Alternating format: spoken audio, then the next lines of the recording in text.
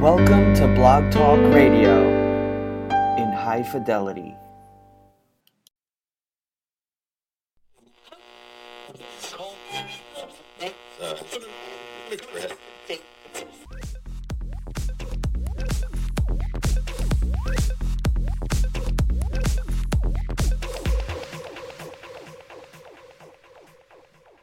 Are you ready to challenge a rhetoric?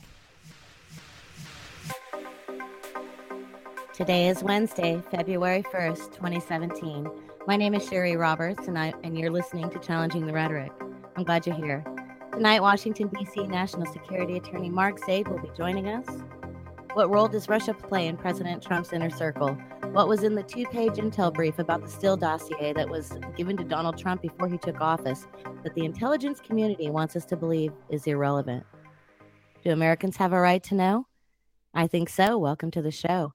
We have a president at war with the media, and journalists are fighting back. The lawsuits are stacking up. Last night I asked, what does a Trump presidency mean and or say about us as a nation? You know, I don't know. I mean, we're going to try to continue answering that question. Tonight, we're going to take a little bit of a deeper look. We're going to look from a legal perspective at some of the situations that are already bubbling and brewing under the seemingly unconstitutional president we now have. At least former acting Attorney General Sally Yates had the balls to stand up to him. As always, we have a lot to talk about if you'd like to participate with us during the live broadcast. I encourage that. The chat room is on Blog Talk Radio / Challenging the Rhetoric with Cheri Roberts. Just click on episode 47. The chat room should load beneath the slider. You can also tweet to us during the show at CTR Newsfeed. Also, be sure to visit the website and Facebook page at Challenging the Rhetoric .news. Tonight, we're using the hashtag CTR, Trump Dossier, FOIA, and Resist Trump. Remember, this is a dialogue, not a debate. Our guest tonight is a Challenging the Rhetoric favorite. Definitely a favorite. For 2 decades or more, Mark Zaid has fought to guarantee the rights of former, current, and prospective civilian federal employees, defense contractors, members of our active duty and reserve military, and journalists like me, particularly when they are threatened by the overshadowing specter of national security. His responsibilities they've ranged from high-profile members of Congress to covert CIA operations officers to some of America's best news reporters like we're going to talk about tonight. Mark is also the executive director of the James Madison Project, Washington, D.C. nonpartisan organization established in 1998 to promote government accountability and the reduction of secrecy related to intelligence and national security. What's not to love about that, right? Mark Zaid, welcome back to the show. Hello, Cheri. How are you? I'm good. How are you? I'm doing excellent. Well, I guess I'm doing excellent other than the topics that we're discussing tonight. Well, I mean, you have to be like swamped. So I appreciate your time for sure. I mean, you have to be like buried in stuff. You have at least 5 Trump lawsuits going on right now that we've discussed and I'm aware of. Give us a little bit of indication on kind of your world right now. Well, the world is starting very active. We started even before Trump was inaugurated, filing a number of FOIA requests. That's what I'm doing for a ton of journalists, mainstream journalists.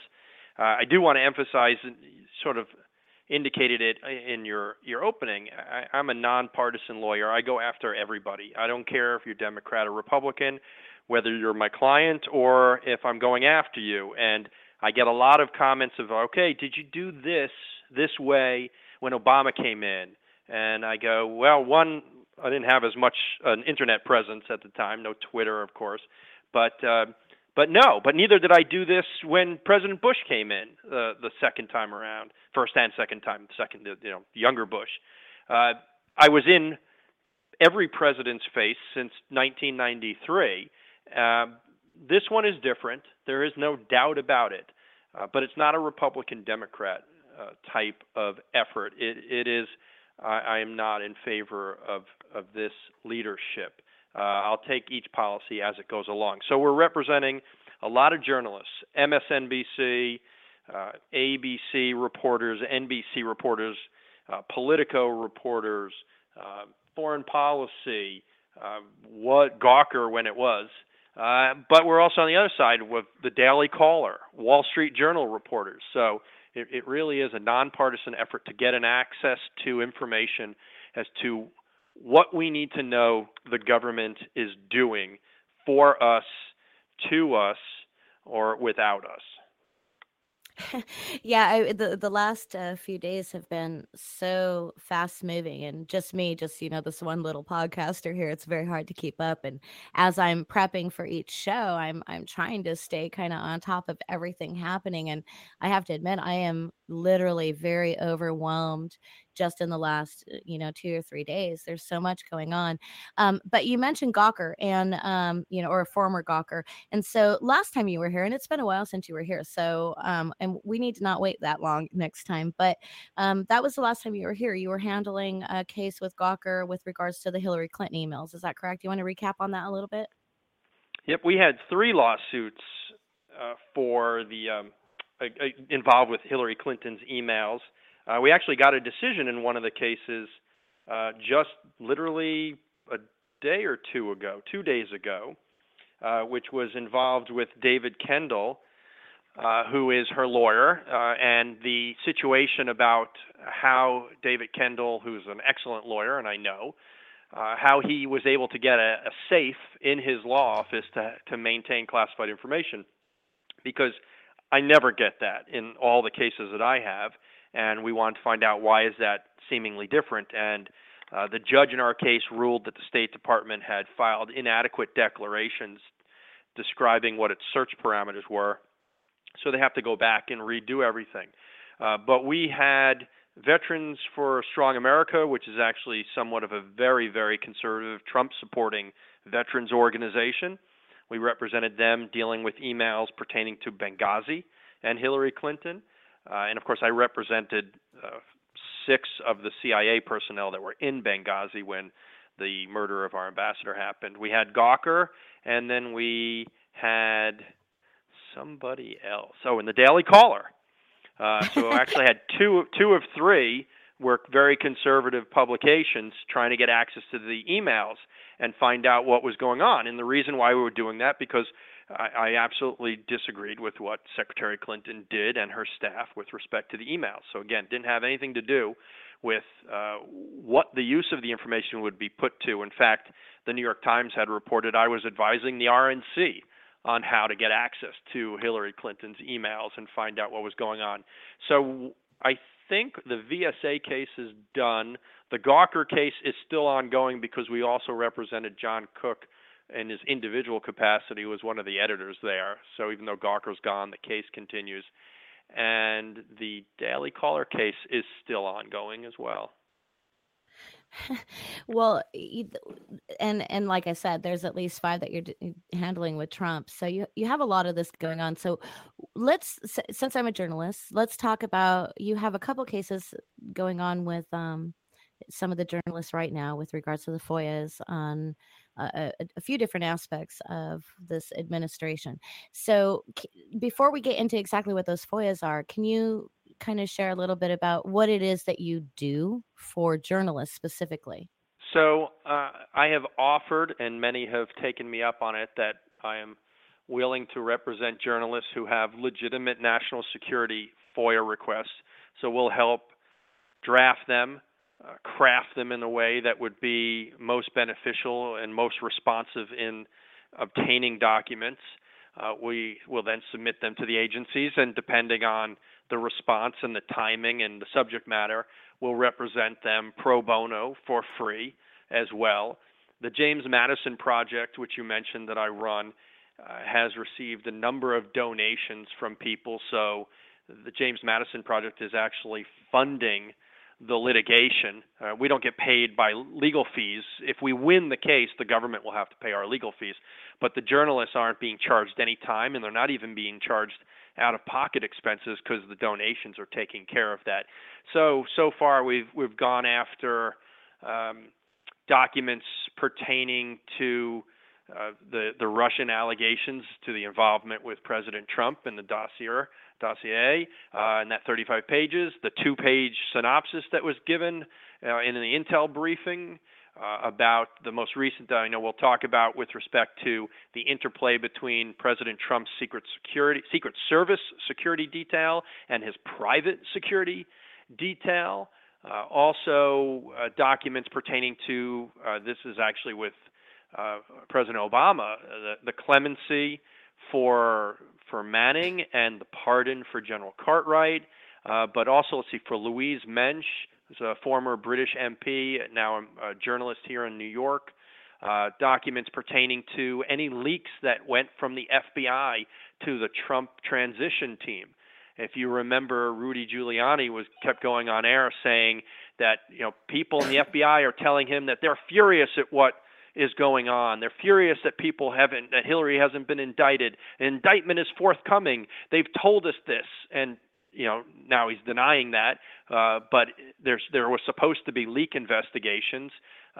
There was a tweet that came out from an FBI account that hadn't been active for a year, that tweeted about the release under FOIA of President Clinton's documents pertaining to the pardon of Mark Rich, which was a very controversial pardon in his last days of office, and that came out right before the election, and everybody was up in arms as to what happened there, and so there is an internal investigation. We've got a FOIA lawsuit for that as well. We are representing MSNBC, and one of those involves with the Office of Government Ethics and what is going on with respect to the Trump first transition team, now administration, and their compliance with ethical obligations as to whether or not they do have any, actually. And MSNBC did a big story that got a lot of play based on what we received through FOIA, which was basically revealing that the weeks after the election, throughout November, there was very little contact between the Trump transition team and the Office of Government Ethics, and OGE, as it's called, was frantic trying to find out what is going on. Why are we not hearing from you? Who are we supposed to be talking to? There's so much we need to do and explain to you. And the point person had disappeared. It's been a fascinating case, and we've got a lot more in the works that are just pending and waiting until they're administratively ripe so that we can sue. Mark, before I kind of jump into these FOIAs and the stuff going on with the media with Trump, and I don't normally ask my guests to do this, and I don't think I've actually asked you to do this, but we are really in a very important time right now, and things are very fluid and fast moving. Can you maybe stress to the listening audience why, I guess, kind of to toot your own horn, what is the importance of what you're bringing to the table tonight? How dialed in are you into DC, into this administration? What is going on, from whistleblowers to people in, alphabet agencies to, journalists and all of that? I mean, really, there's an important reason that I brought you on, and I can convey that, but then I'm kind of preaching to the choir. Can you maybe toot your own horn for a minute? Well, it's not even about tooting my own horn. It's that Americans need to understand actually how things work.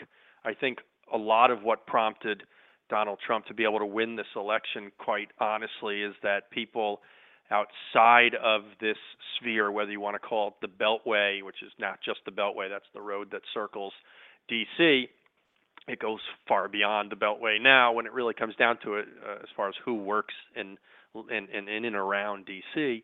But if you get outside of the major metropolitan areas and people are only getting their news information from a single source, or at least a single ideological set of sources, and that could be both on the left and the right, and there's a real problem with that. Well, yeah, forget it. YouTube's in its own world. There are all these fake websites that are coming up, and fake news stories. Yeah, real fake news stories. Like, this is not a real story, but it's portrayed to be, and that's where people are learning.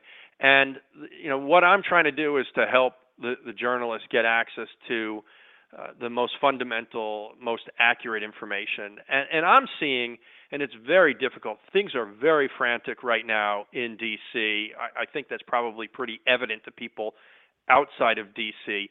But, when I'm going through Twitter all day long and I'm seeing these rumors and innuendos being sort of promulgated up through the system, percolating up from the bottom to the top by mainstream journalists who, in fact, I know, who are saying, hey, I heard a source that said this.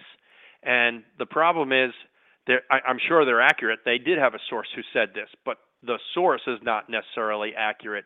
And there's a lot of spin going on, and trying to understand the spin from this White House, which seems to be more adept at doing it than any that I've seen in the past. And maybe not adept is the word. Maybe that, they have their view and they just don't care what the other view is.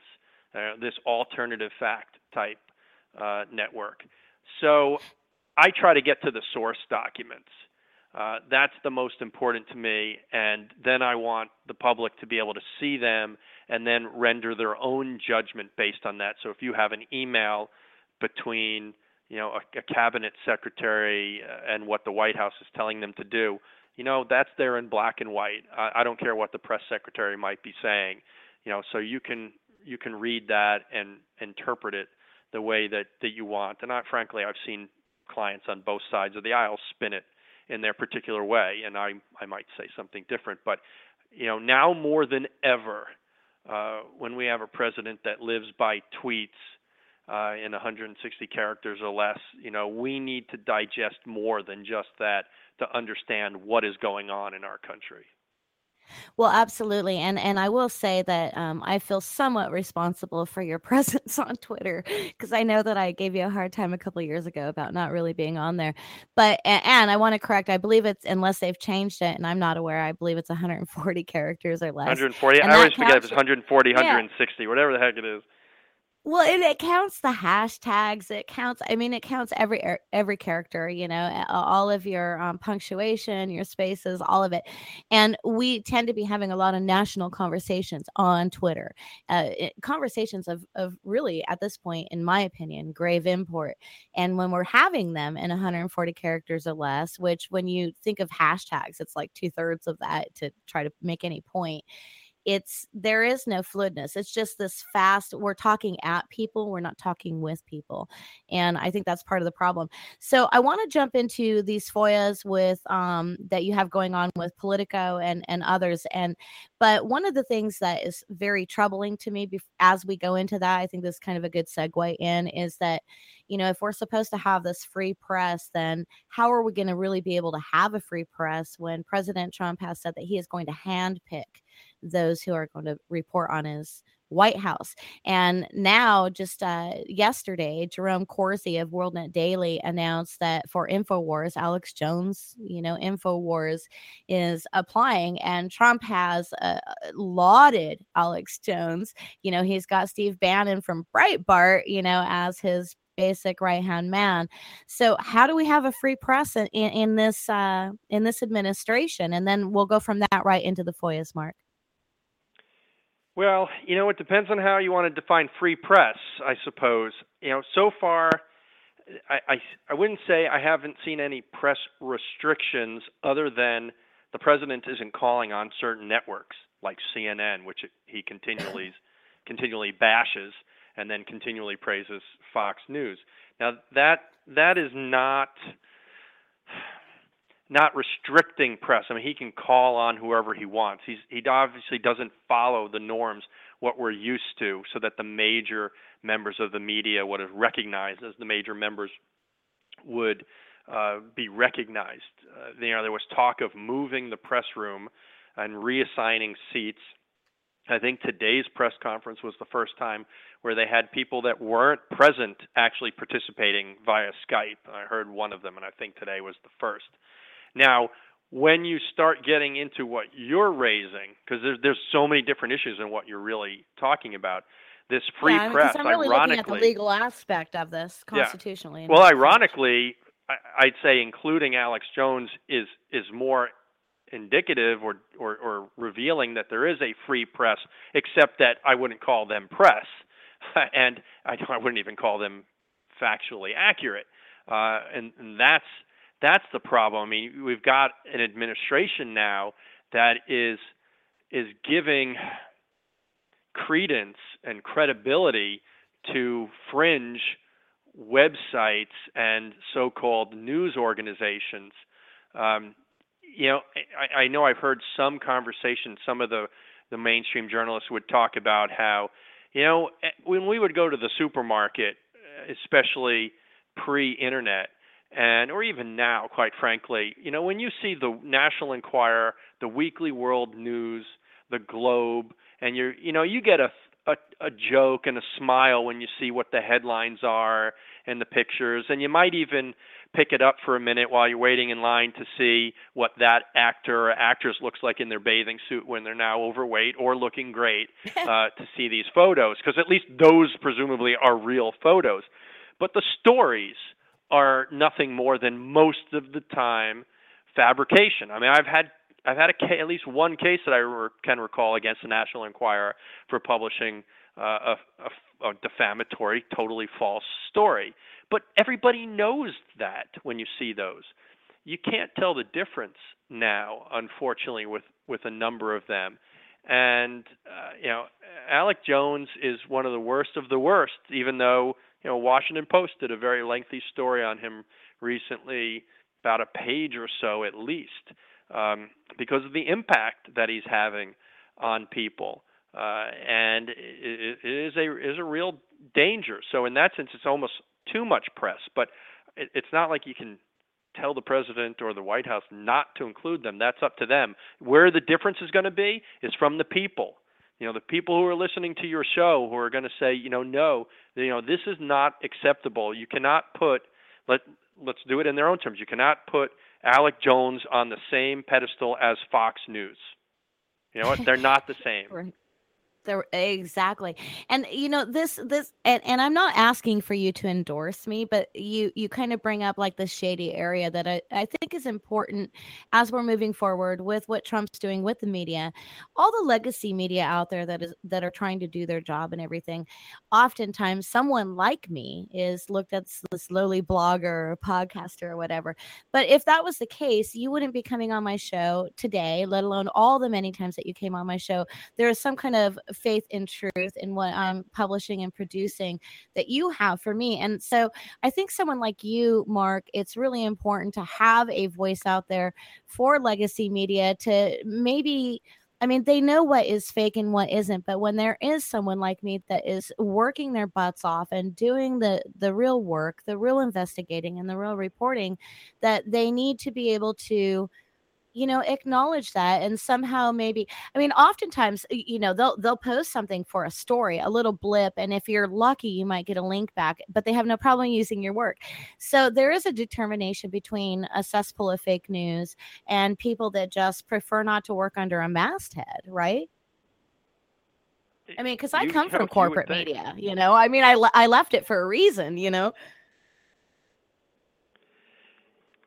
We're in a completely changed world at the moment, and I don't really know what's going to happen from day to day. I was listening earlier to C-SPAN, where they were playing some of the Prime Minister's Question Time and Prime Minister Theresa May over in London, and I used to work for the House of Commons and a member of Parliament, and during the Thatcher days in the 80s, and the debate that they were airing was about the President of the United States and whether he's a fascist. I mean, who would have ever thought that was going to be the debate in the British House of Commons? It was as if they were talking about 1930s Europe. And then it was reported earlier tonight that reported, because I don't know if it's true or not, but reported by legitimate media at least, that White House sources had revealed that the president had a conversation with the Prime Minister of Australia. It was supposed to be an hour-long conversation. It ended up being 20 minutes because he hung up on the Australian Prime Minister, and he was basically excoriating him and chiding him.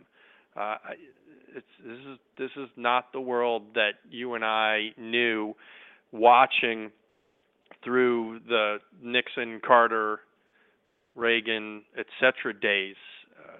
It's up for grabs.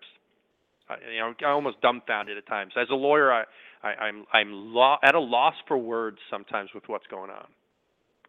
I can imagine. And for the listeners who have not heard Mark on the show before, there are a lot of different things that Mark and I disagree on. I'm well on the record. I believe in conspiracies. I do not believe that everything is a conspiracy. And I am also well on the record for going against all the hoaxers in this world, especially here in America.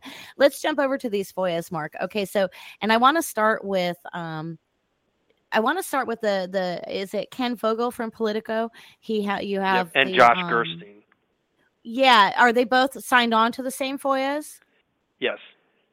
Okay, so let's start with the one with regards to the Secret Service and Trump's security detail. Can you talk a little bit? I know I don't want to put you on the spot. Obviously, you can only say what you can say, but let's start with that, and then I want to get into the dossier because I have a lot of questions on that one.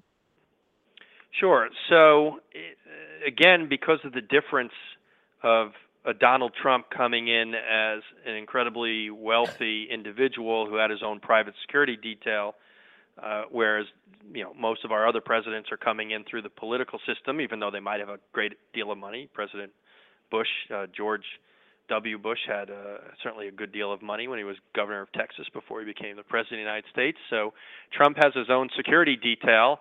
They tend to have been a good number of former New York City police officers. There have been accusations of aggressive and inappropriate behavior, manhandling by them of people, of journalists, and there are, I'll say, rumors or reports of conflict between the two entities that are protecting now the President of the United States, between a private security detail that President Trump still maintains and the U.S. Secret Service operate under the Department of Homeland Security. And the Secret Service has made it very clear publicly that they are in charge of the detail, and that is up for debate at the moment. And there are a lot of concerns as to, well, what if something happens during some event? What if the private detail hurts someone, shoots someone? What would the liability be for the president? How would that be handled? Are they under the same type of laws and governing regulations that the Secret Service is? So we're trying to get at to all of this information. There's also some issues about a Secret Service Secret Service agent who was potentially disciplined because his wife spoke out at an event with the then candidate Trump, I believe, and she spoke out on something she was involved with personally, and word got back that it was one of the agent's wives, and supposedly the Trump people wanted him disciplined. And don't know if it happened, but that's one of the things the FOIA is looking for. Well, hell, the networks right now are scrambling, worried about advertisers offending, quote unquote, offending President Trump during the Super Bowl. So, I mean, do we really have to have those kind of worries about offending this president? I mean, tonight in a phone call with allegedly, and lots of legacy media was reporting this right before we went on the air. Trump had a phone call with the president of Mexico, and he told him basically, quote unquote, get your hombres, your bad hombres together and take care of them, or he's going to send the United States military. I mean, this is just the ridiculousness. All right. So with regards to his security detail, we've already seen with Trump Towers, and sorry, I probably got really loud. I got very close to the mic. We've already seen, extra money, right? Extra money going into this administration for security with regards to Trump Towers and stuff like that. Melania may or may not live in the White House at any given time, and so on and so on and so on. So how important in the scheme of things, in a sentence, and then I want to get to the dossier, how important is this security detail in a sentence that you can just break it down into lay terms for any American listening right now so that they get it? Well, a private security detail reports only to the president and has an obligation contractually with the individual man, whereas those who are working for the Secret Service, they're not protecting Donald Trump, they're protecting the president of the United States. and the liabilities that they may have and responsibilities to how they act to people perceived as a threat or a nuisance may be different, and that's a lot of what we're concerned about. Right, I get it. Okay, so let's go on to this 35-page Trump dossier now with Politico with Josh Is it Gerstein or Gerstein? I'm going to plead the fifth. I think it's Gerstein. Because He I'm can going correct to us if we're wrong. mispronounce Josh's name, and he's going to be mad at me. So. Right, I'll do it. I'll mispronounce it. Josh, come on the show. Let's talk about this. Okay, so here's the thing. So we have this 35-page dossier that was put together by Christopher Steele. He's a former British MI6 intelligence officer, and what is really in question with your FOIA is a 2-page intelligence briefing, something that was provided to Trump, and for me, and I don't think that maybe a lot of people that have interest in the dossier or believe that maybe the allegations about it are real, the blackmail and all of that, which we're going to kind of jump into here. But I think that maybe they're overlooking the fact of what the intelligence community had said, as far as basically it was kind of irrelevant for any of us to know about, right? Yeah, and really what we're particularly interested in is as the story developed, and it seems to have sort of disappeared, quite frankly, which is interesting in and of itself. The intelligence community had it for a amount of weeks at least. I mean, John McCain walked it over to the FBI director himself, and I'm not quite sure of the chronology. I don't know if we've ever seen as far as when the CIA got it, when the Office of Director of National Intelligence got it, NSA, etc. But I imagine certainly at least right after the FBI director got it, and then President Obama got it. So it's between then and briefing President-elect Donald Trump, I believe he was already, or maybe even just before it, I forget the timing, of the 2-page synopsis. Well, what did they distill down into that 2 pages? Is it just a summary of what's in the 35 pages, which obviously is now available online through BuzzFeed, and everybody can go and read it and judge it for yourself? Or was there actual intelligence analysis done of some of these allegations? Some of the information would be very difficult to, I guess, to be able to see and verify would be the word I want, to verify, at least by us as normal people, lawyers, journalists. Some of it will need intelligence agencies to do so. We've seen a number of suspicious events happen since.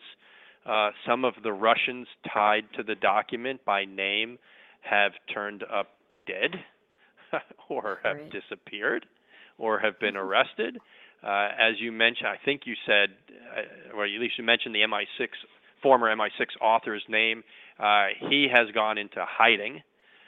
Christopher Steele. But one of the reasons why the document received the credibility it did was because he had credibility with the U.S. government inside the intel community. They knew who he was. And now that's it important. looks like... Wait. Pause, Mark. That's absolutely important. Very, very important for everybody that is listening. I don't care who you support. I don't care what your politics are. Christopher Steele is a credible person, and he cannot get molated in all of this in that sense. And people on the far right, these Trump supporters and everything, there really isn't anything that they can chalk up and say, oh, this is some bad dude. He's a lie, a lie mouth and all of that. I mean, he has an outstanding record, a long-term engagement in MI6, and so there's the veracity of him is relatively solid as far as I can tell. Is that correct? As far as I don't know the man, but as far as everything that I've seen reported, that is accurate. Now, he was hired in the sense of being a political operative. The paper reads very much like a raw intelligence data with an undertone of politics, in the sense of looking at just some rumors that were heard to see if anything can be developed from it. But there's no indication that He is an individual who would fabricate information. Now, whether or not the information told to him was true is a complete different story, but these were not finished intelligence products. It was very much raw, that this is what he's hearing on the ground from sources, and if anybody wants them to be explored further, I imagine there would have been a cost involved.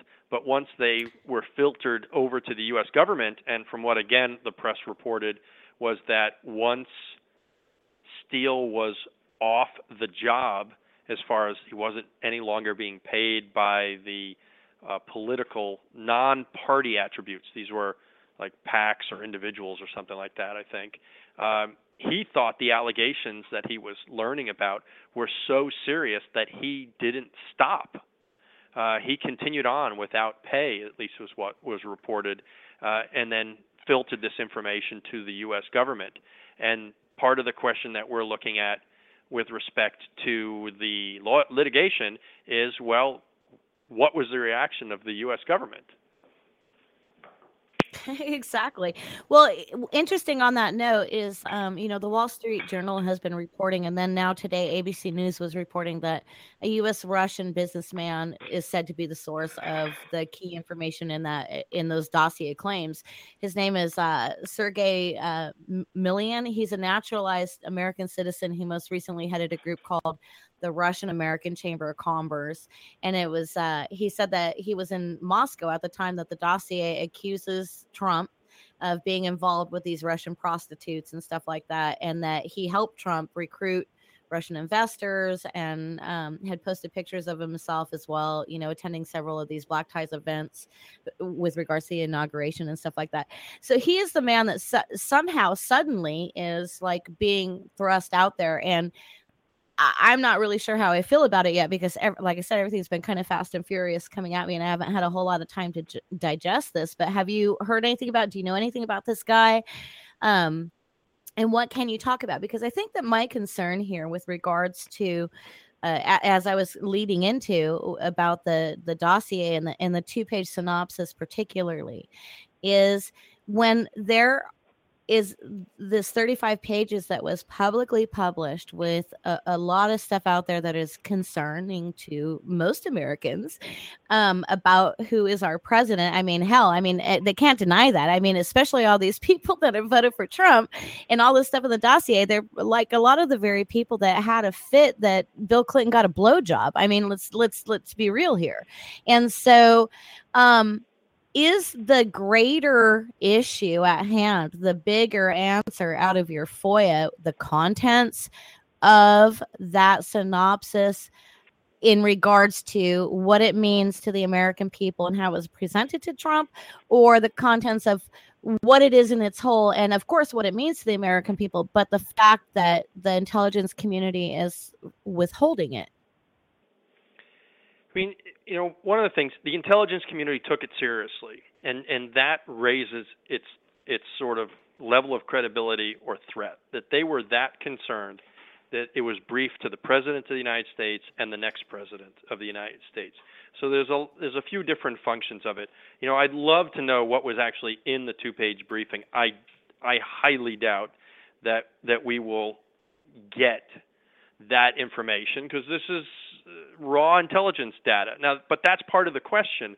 Now, I can make an argument that the 35 pages are not classified and that that type of information should be released. I'm more interested to know, was the 2-page document merely a summary of the 35 pages? Hey, Mr. President-elect, it's alleged in this memo that you were in a Moscow hotel and you didn't know, but you were being filmed with someone other than your wife. Were you in Moscow on August 13th, 2015, whatever the information is there? Or is it, and they wouldn't have interrogated him, they would have, it was just a briefing. Or is that 2 pages saying, we investigated all of this and 90% of it we proved to be false, or just unsubstantiated, and the other percent, the other items in there, either we proved them to be true, or we're still looking into it. I think that is fascinating, and how much have they dug down into it? Because I haven't seen any reporting on that whatsoever, going beyond. In fact, I haven't even seen much in the way of anybody trying to verify on their own this information, and hopefully it won't get lost, because every single day something new seems to be happening that is I think major that's the and case. dominating. And yeah, and hey, I mean, Beyonce's pregnant with twins, so that's going to take up the Right. news I mean, cycle like, for a little what bit the too. hell? I I mean, that was all across my Facebook and my Twitter and my other social media feeds today. I'm like, I lost count of how many times I saw that headline about Beyonce pregnant with twins. I don't care. I mean, congratulations and all that. I don't care. Right now, we have a lot of very serious stuff going down in this country. I do have a question still with regards to this dossier that we haven't spoken about. There was an article that I became aware of yesterday in Medium from Jonathan Zunger, and it was called Trial Balloon for a Coup. And it was rather interesting. It was about the dossier, and there was one portion in it that the writer felt has been being overlooked. And he says that in the Still dossier on Trump, there was a statement that Putin had offered Trump 19% of Rosneft if he became a company, if he became president, and had removed sanctions. And that the reason that this was interesting is that the dossier had said that the sale didn't happen until early December, and 19.5%. That sounded kind of a lot like the 19%. So last Wednesday, Reuters had reported pretty much in great detail about this 19.5% of Rosneft, and which is Russia's state oil company, by the way, that it had been sold to these parties unknown through this array of shell companies. And that the most that can be said really with certainty is that now the money paying for it was originally loaned out to the Shell lawyers by the government's official bank, VTB, even though it was highly still unclear who, if anyone, would be paying that loan back. It's been traced. Some of the recipients have been traced as far as like the Cayman Island shell companies and stuff like that. So, I mean, that is when we're talking 19%, and then, what was it, 19.5%? That's a very close thing, and I'm not saying what's in the dossier is real. They are currently allegations, but as you pointed out, the intelligence community was taking it pretty seriously. So have you read that article at all? What would you like say to that? I'm aware of the article. I had a number of people send it to me. I only skimmed it, so I didn't really digest it to really be able to articulate any opinion about it. Yeah, it was new, and I hadn't really had time to like look further into it. So I just wanted to see if you had known anything about it. So let's jump on to some other things that happened today. And I don't know, again, I understand how busy you are, but today, both The Hill and BuzzFeed were reporting that Trump had ordered U.S. Customs and Border Protection, the CBP, to ignore the federal judge's emergency stay. And Representative Joaquin Castro, the Democrat in Texas, said that the lawmakers should begin the process of censoring and potentially impeaching. And Castro specifically said that there should be a resolution of censure. And if he does it again, there should be articles of impeachment. And also, they are reporting that Castro and other Democrats were allegedly calling on Congress to investigate whether presidential Trump intentionally exceeded his constitutional authority. Now, it just had come out that Congress is actually starting to investigate whether there was election hacking here in America, which is, something that just like the dossier that just kind of went by the wayside. So have you seen any of that? Can you kind of speak on, do you think that there are grounds for impeachment right now? I mean, this early in the game, do you think that the America is just going to get so weary of all this fast rolling out stuff that we're going to become immobilized? I mean, the majority did not vote for this man. So, well, grounds for impeachment from a constitutional standpoint can be a very political process. It was for Andrew Johnson in 1869, and there were certainly components of it for Richard Nixon in 1974 and Bill Clinton in 1999, which isn't to say that there weren't crimes committed, at least with Nixon and Clinton. I don't really think there was anything for Johnson, as I recall. But I'm skeptical when I'm hearing some of the comments, certainly coming out of the Democratic Party and congressional representatives about like you said, the telling DHS getting instructions to disobey the court order. If something like that happens, then yes, I think that's the way, frankly, we're going to go. I'm at least my own prediction that where this battle is going to come down to in how long, if whether Donald Trump makes it all 4 years or not, is going to be a battle between the executive branch and the judiciary. It's going to be those two branches. At some point in time, the legislative branch will come around, but the legislative branch is so partisan, obviously, that they're going to come along being pulled, being dragged, kicking and screaming. But at some point, if something happens that is so abhorrent to the Constitution, then they will play a role. And I think it's going to come from if something like what you described and this member of Congress has described actually turns out to be true. I have my doubts that it's true yet.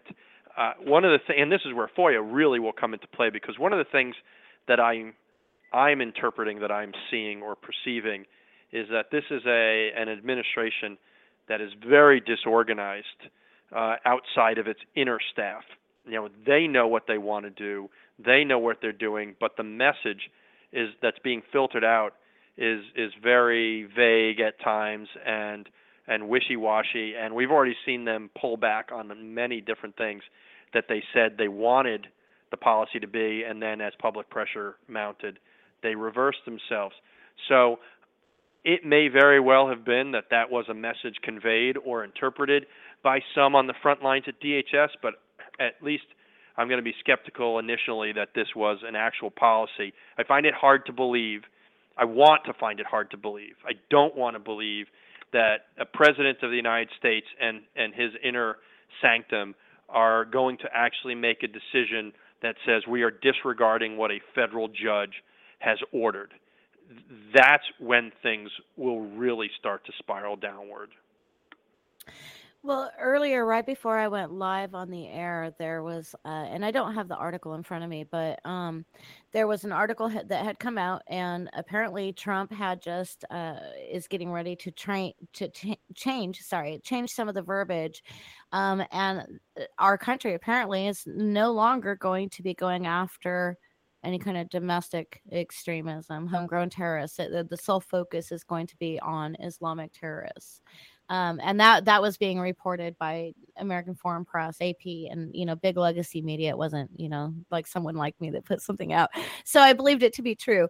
And again, this was just happening as I was working up to go live, so you may or may not have seen that, but that is the case. He's actually changing the verbiage that is in all of this to specifically go after Muslims, and it's, to me, that's a little bit crazy.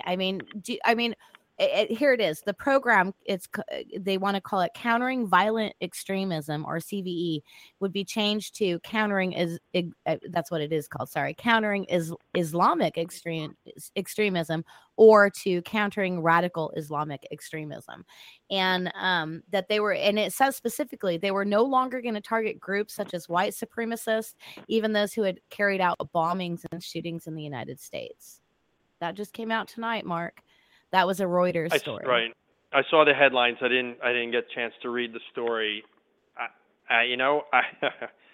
It's hard to come up in words with how to react to something like that, because even if you want to prioritize, for whatever reason, combating against Islamic terrorism, why in the world would you disregard non-Islamic terrorism? And I think people tend to forget what that means, but there's far more non-Islamic terrorist attacks against the United States, the government, than there are of Muslim or Islamic terrorists. Timothy McVeigh was a white non-Muslim, former military, and those that he worked with. Eric Rudolph, same thing, who perpetrated the 1996 Atlanta bombing. Ted Kaczynski, not in the same type of mentality as Rudolph and McVeigh, but still, a white male, Ivy League educated, who had just had his own skewed view of what the government should or should not be doing. And these were people who terrorized and killed quite a number of people, especially Timothy McVeigh, 168 innocent people in Oklahoma City in 1995. So Well, there's a lot of that Mark's. going on, and I don't get it. Go ahead. Go ahead. Yeah, no, I was going to say, speaking of McVeigh, a huge supporter of Timothy McVeigh is a man named Gary Hunt, who has been a part of the story that I spent the entire last year covering, which was the Bundys and the Oregon standoff and the militias and everything that was involved in the takeover, the armed takeover of the Malheur National Wildlife Refuge here in Oregon. And it was related, via the Bundys to the 2014 Bundy Ranch standoff that was all over the news. And the Nevada trials getting ready to start this month. And the second of the Oregon standoff trial starts on Valentine's Day on the 14th. And Gary Hunt is very much a part of that whole mentality, which kind of brings us back full circle to where we began in this, about this extremism and stuff. And right now, all those people that had claimed for the last year, as I was doing all this reporting, to be these American patriots and, with their pocket constitutions and stuff, it feels to me when we have this new counter extremism program that's only going to be about Islam. Trump also, right before we went live, he had gone out and there's a leaked draft of his religious freedom order, which basically is going to legalize discrimination. So all the things that we saw, like with Chick-fil-A and, Ken Davis and all those different things where people were putting their foot down businesses and such, that's, Trump's going to allow that to just be par for the course. So much for all those years where we were taught tolerance, right? But I mean, there's a lot going on. So how does a country embrace this president? Can we embrace him? I mean, there's so much garbage that's hanging off of him. So where do we go as a nation under Trump? What is if we allow this to continue, if we're not really fighting hard, this is the worst I've seen in my history. And you know me, I thought George Bush, I thought that he was the epitome of evil. However, Trump is tenfold in my eyes right now. So how do we move forward? I mean, how do we make this work? Because I get the impression, Mark, like, I imagine if we were all back in high school again, that you would be the guy that was, like had a student council, and you would be like just kind of organizing where we're going to go. So, like, tell us what we're going to do. Well, I mean, we have to stay vigilant, and I'm constantly reminded, and people make a lot of comparisons to the early days in the 1930s in Europe and Weimar Germany, and that's not to say that we're going anywhere down the path of Nazi Germany and Adolf Hitler, although sometimes it's reminiscent of it, quite frankly. But there are all this Islamic phobia and nationalism and white nationalism, with Bannon in particular, that are eerily similar to National Socialism and xenophobia. And I mean, there's some significant differences between the 1930s and now 2017, particularly economically, and the way the countries are structured, and the aftermath of World War I and the impact it had on the German citizenry and stuff like that don't exist. So I don't think we're going down that path. But there's a lot of things to be scared of, and there seems to be a lot of people in our country. I was listening to NPR a little bit earlier. They were talking to Trump supporters in Michigan, I think it was. No, Illinois, I believe. Illinois or Michigan. Anyway, the questions were, how do you think the first week has been, first 2 weeks or so? And they were basically saying, I know it's probably not good to say, but I'm happy with everything. Because these people aren't affected by this for the most part. Who cares what happens to these Muslim people in these countries? I don't know anybody from these countries. I'm saying them. I know lots of people from these countries. I've represented lots of people from these countries, a number of them who risked their lives working for the U.S. government while we were over there in Iraq and Afghanistan, and still are. I mean, and children. I mean, it's ridiculous. So, I mean, we need to stay vigilant and use the same medium that's being used against us with Twitter, and that to mobilize and keep at the pressure and educate and stand up. I mean, part of the problems in the 1930s were everybody just kind of watched idly by and saying, it's not going to get any worse. This is probably the worst it's going to be. And every day it got worse. And they kept saying, you know what? It's not going to get any worse than this. And it kept getting worse. And, there's that very famous poem of which I always have to look it up because I don't know it by heart. But, they came for the gypsies. I didn't say anything because I'm not a gypsy. And they came for the Catholics. Yeah. I didn't say anything. I'm not a Catholic. Came for the Jews. I didn't say anything. I'm not a Jew. And then they came for me, and there was nobody left to say anything. So we're not going to get to that point. We're speaking up. I hope not. And I'm looking to people like you, Mark, to make sure that we don't. You guys have the clout, you guys have the standing, you guys have the ties and the connections to really kind of rabble-rouse and shake things up and be the real truth sayers and slayers right now. And it's important, I think, more so than at any other time in my living history. Well, I still believe in the system. Right now, our executive branch is a little bit out of whack. Our legislative branch is dysfunctional. That had nothing to do with Trump. It was before that, the last 10, 15 years. I'm really relying on and looking to the judicial branch to make the difference. And that's also with no matter how conservative the courts might be or the Supreme Court with Judge Gorsuch most likely replacing Justice Scalia. You know what? Even in not too long after 9/11 and the invasion of Iraq, and we were then, of course, in Afghanistan, the Supreme Court, said no to the Bush administration when it came to indefinite detentions and not allowing those at Guantanamo to be able to bring challenges in the U.S. court system. By 2004, courts were ruling, probably even a little bit before, but reached the Supreme Court up in that time, and saying, no, the executive branch has overstepped its boundaries. This isn't World War II any longer where the Supreme Court condones the incarceration of Japanese Americans in detention camps.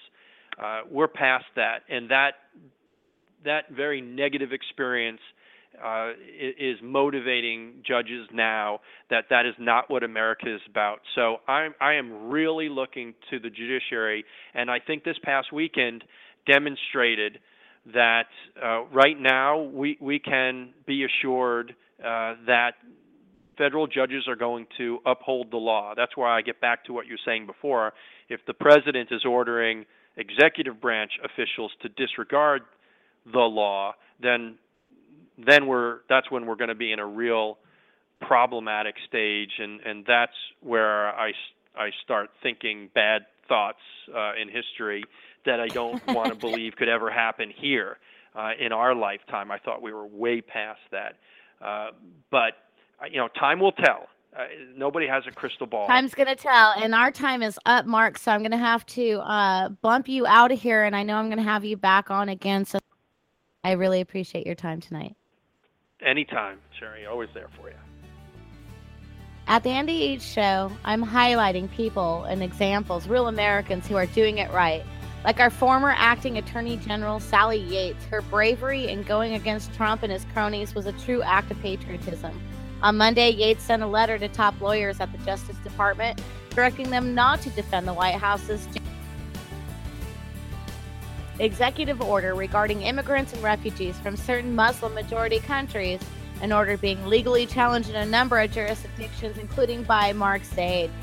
Yates said it was her ultimate responsibility to determine the position of the Department of Justice in the actions, saying it was also her responsibility to ensure that the position of the Department of Justice was not only legally defensible, but was informed by their best view of what the law, after consideration of the facts, actually was. She said she was not convinced that defending the executive order was consistent with those responsibilities, adding she was not convinced also that the executive order was even lawful. She said, as then acting Attorney General, the Department of Justice will not present arguments in defense of the President's executive order. or until she became convinced that it was appropriate to do so. For her effort, she was fired. You're fired, says Donald Trump. And in a White House statement to the American people, the Trump administration labeled Yates as a traitor by saying that Yates had, quote unquote, betrayed the Department of Justice by refusing to enforce a legal order designed to protect the citizens of the United States, aka they accused her of betraying America. That's a bullshit response and a scary example of the power that this administration seems intent on wielding. We all owe Sally Yates our gratitude. Bravo, Sally. Thank you. Keep doing it right. There are others like Yates still sitting in positions of power. There are also other whistleblowers waiting to save their story. They're there in the wings, waiting for that moment to step into the light. And it is my hope that they contact someone like tonight's guest, Mark Zaid, that can help them, guide them through this legitimate legalities of this so that they are taken more seriously than Snowden was by many of the population. I am a Snowden supporter. Mark Zaid thinks that he did it wrong, and that's where we disagree on that. But I still say, Mark Zaid, your man. You want to blow the whistle, let's take the legal route. If you know someone who is doing it right, email me at challengingtherhetoric@yahoo.com. Remember, it was absolutely not a majority of this country that put Trump in the White House. We are the majority. This is where hope lies. Our words, in our many voices, they have power. What impact are your words making in this world, in your community, in your home? We each have to take responsibility for this propaganda that we participate in, whether we're creating it or whether we're curating it. It doesn't matter. We are responsible. The click, like, share, lather, rinse, repeat cycle. Are we really any better for it? I'm pretty sure we're not. That's it for me tonight. I'll be back live tomorrow, Thursday at 6 p.m. Pacific, 9 p.m. Eastern, with more on this topic.